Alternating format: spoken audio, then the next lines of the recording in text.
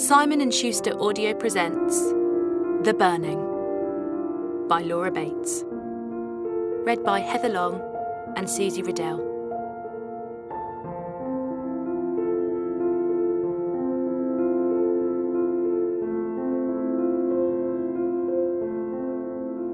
When I was 11, my English teacher told me that fire is like a tiger.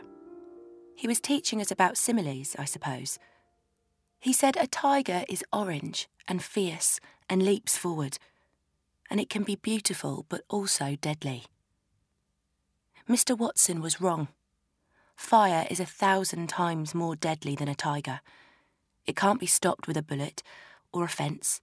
It destroys everything in its path.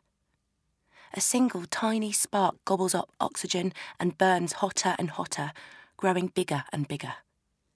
Everything it feeds on becomes part of it, like a monster that bloats and swells as it devours its prey. But fire isn't evil. It isn't good. It just is.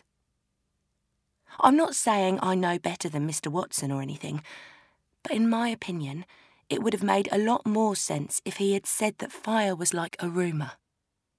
Because fire is sneaky. You might think you've extinguished it, but one creeping red tendril, one single wisp of smoke is enough to let it leap back to life again, especially if someone is watching, waiting to fan the flames.